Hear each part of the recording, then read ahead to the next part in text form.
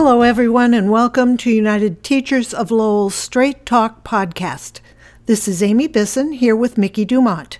We are the podcast twins and the host of this weekly podcast produced by and for members of the United Teachers of Lowell. In our weekly podcast, you will hear about local, state, and national issues that affect our members. You will also hear about some of the accomplishments of our members, and we will keep you up to date with news and decisions that impact all of us. The Merrimack Valley Food Bank has been transporting, storing, and distributing food to disadvantaged members of the community since 1991.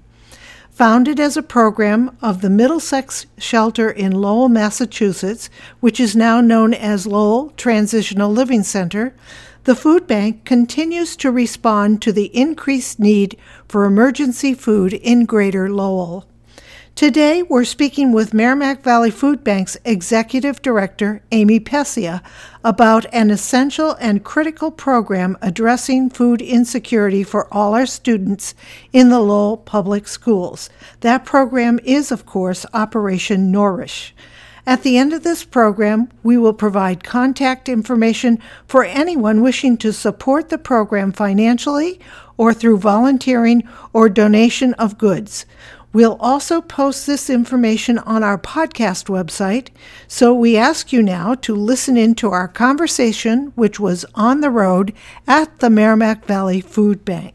Well, I'd like to welcome Amy Pescia to Straight Talk Podcast, and we're actually on the road today at Merrimack Valley Food Bank. Amy is the Executive Director of Merrimack Valley Food Bank. Amy, tell us a little bit about the food bank in general, and then we'll get to the topic of choice, which is Operation Nourish.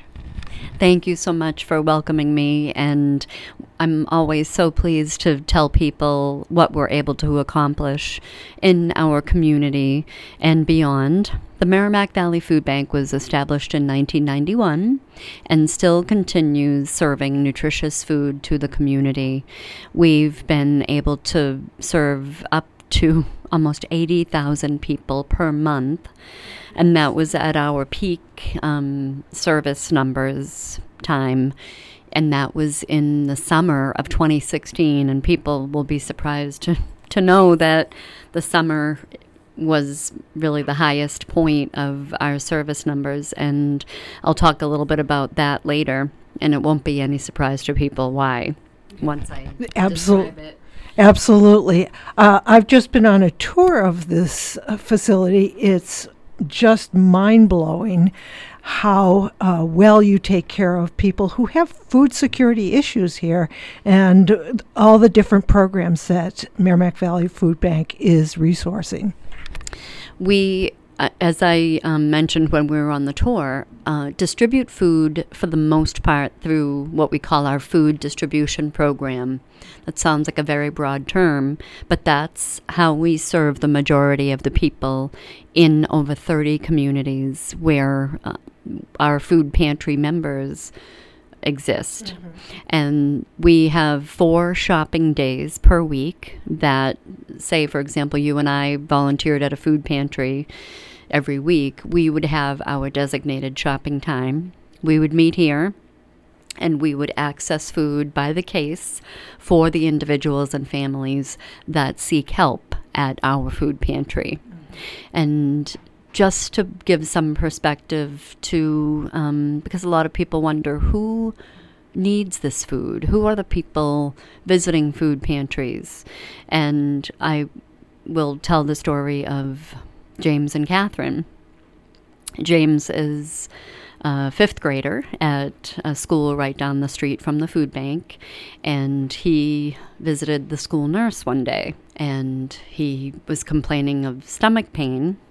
And through talking with James, the school nurse realized that he was eating popcorn for dinner many nights. And he would offer popcorn to his mom because he noticed that she wasn't eating anything. She had a glass of ice water. And when he offered her some of his popcorn, she said, "I'm okay. The ice in this water will fill me up." That is heartbreaking. It really is heartbreaking. People, I'm going to just say that I lived in a more affluent community at one point in my life, and there were people there that had food insecurities, and this is such a great resource for those families. It is a great resource, and thankfully, James is able to get food regularly, not only through school meals, but to take home over the weekend. And that would be Operation Nourish, is that correct?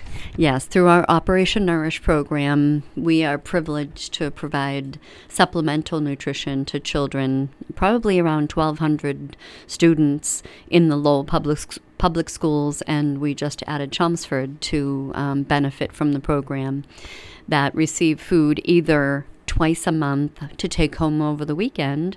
And then some of the students in the junior high school and high schools will receive granola bars, grab-and-go type of snacks that they get from either the school nurse or from a social worker or even a guidance counselor. Because oftentimes, and you know from being an educator, that like James, having a stomach ache, it's not always what you think it is. Right. And we're so pleased to be able to do this. We started this program in 2011 at the Lincoln School. And I'm so glad to talk with you about your experience and how you were able to give about half of your students. About half of my students participated at the Lincoln School, and my classroom was not unusual. We are so proud and pleased to partner with the many supporters that make it possible. And those include grantors, people in the community who volunteer their time. I mentioned John Dark Credit Union once a month. That's their opportunity to come in, and they fill the bags that are going to be brought to the students twice a month. And we also get private donations from people who realize that kids need nutrition in order to learn and develop properly. And they get 2/3 of their calories from school meals, as long as they're eating the breakfast and lunch that's provided. Sure. But it's over the weekend that They don't have that. They don't have it. And there are a number of different reasons. Some of them we may not even want to imagine that makes it difficult for the children to get that nutrition when they're not in school. And you, as an educator, and those listening, you all know the signs of food insecurity and other things that are going on in the home. And we feel like food is a real easy, and we feel fortunate that we're able to provide that food to help people get through until their next paycheck, because as you can imagine, there are a lot of people that, even though they work, like Catherine in our James and Catherine family, she works full time, but still doesn't have enough after she pays all her bills to buy enough food. And toward the end of the month, it's popcorn for James. But the good news is James can get those bags twice a month to take home over the weekend. And in those bags, there are 2 days' worth of breakfast, lunches, snacks, and for James and Catherine to enjoy a meal together rather than she drinking ice water and he having popcorn. They can prepare pasta and sauce together and eat as a family. Amy, you did mention the bags, and for someone who has not seen the bags come into school, which is, I imagine, quite a number of people who might be listening today, what's a typical bag have in it? We provide the mini boxes of cereal. We used to provide shelf-stable milk, but with the weight of the bags being on top of one another, sometimes they got punctured. Hard. Yes, so you know firsthand. Small applesauce and fruit cups, juice boxes, which hopefully aren't leaking as much as the milk did, a can of sauce, a pound of pasta, box of macaroni and cheese. Sometimes was... cheese on cheese crackers. fruit cups. The fruit cups Yeah. and applesauce cups. So the nutrition is fairly balanced, and as you said, there's the possibility of making a meal together as a family, which what a wonderful gift to be able to have. Those of us who don't have food insecurity issues don't even think about how that must be for like Catherine and James, where Catherine is just drinking a glass of water, and that's it. That just heartbreaking. So the food bags go out about every other week. Is that correct, Amy? Yes, every other weekend or twice a month. And we try to coincide the deliveries with long weekends and school vacation weeks. So this week is a very busy week for American Yes. Valley Food Bank. Yes. Not only are we taking in a lot of food donations, for which we are so thankful, but if anybody listening is interested and available, Showcase Cinemas in Lowell on Reese Ave shows Christmas classic movies at 10 a.m. on Saturdays through Christmas. And they do accept food donations for the food bank. And that's a way to kind of celebrate the season and contribute to the food bank. But we accept gifts of food, funds, and volunteer time all year long. And that's good to know. Typically, after the Christmas season has ended, it's a little bit tougher to get these donations. So are there regular donations scheduled in 2020 that you're able to share with us right now? We'll conduct our annual spring neighborhood food drive, which we've fondly called the Pantry Raid. That's taking place April 11th through the 17th, and people living in the Belvedere, Highlands neighborhood, and possibly Pawtucketville and Drakeit. I'm not sure what coverage we'll be providing this year, but we'll be distributing, using volunteers, empty paper bags to people's homes in chosen neighborhoods, depending on how many volunteers we have. And those flyers on the bags will have a list of food items that we need most, because as you said, our donations will come to a screeching halt at the end of December. Yeah. And we appreciate the generosity. It's really during those cold winter months that we need to keep those donations coming in, because people are choosing whether to turn on or pay their heating bill or buy food. And then again in the summer is when the demand really increases and we don't have enough food donations to satisfy the needs of the people visiting the food pantries. So before we talk about summer, can you, or would you please give a way for people to send monetary donations? What would they do? We have a couple of different ways. One is to donate securely with a credit card on our website, which is mvfb.org, and those letters stand for Merrimack Valley Food Bank. And then you can give a one-time gift or choose to donate regularly, be a sustaining donor, and that helps us keep that activity going throughout the year. Absolutely. And we also accept check and money order donations at P.O. Box 8638 in Lowell.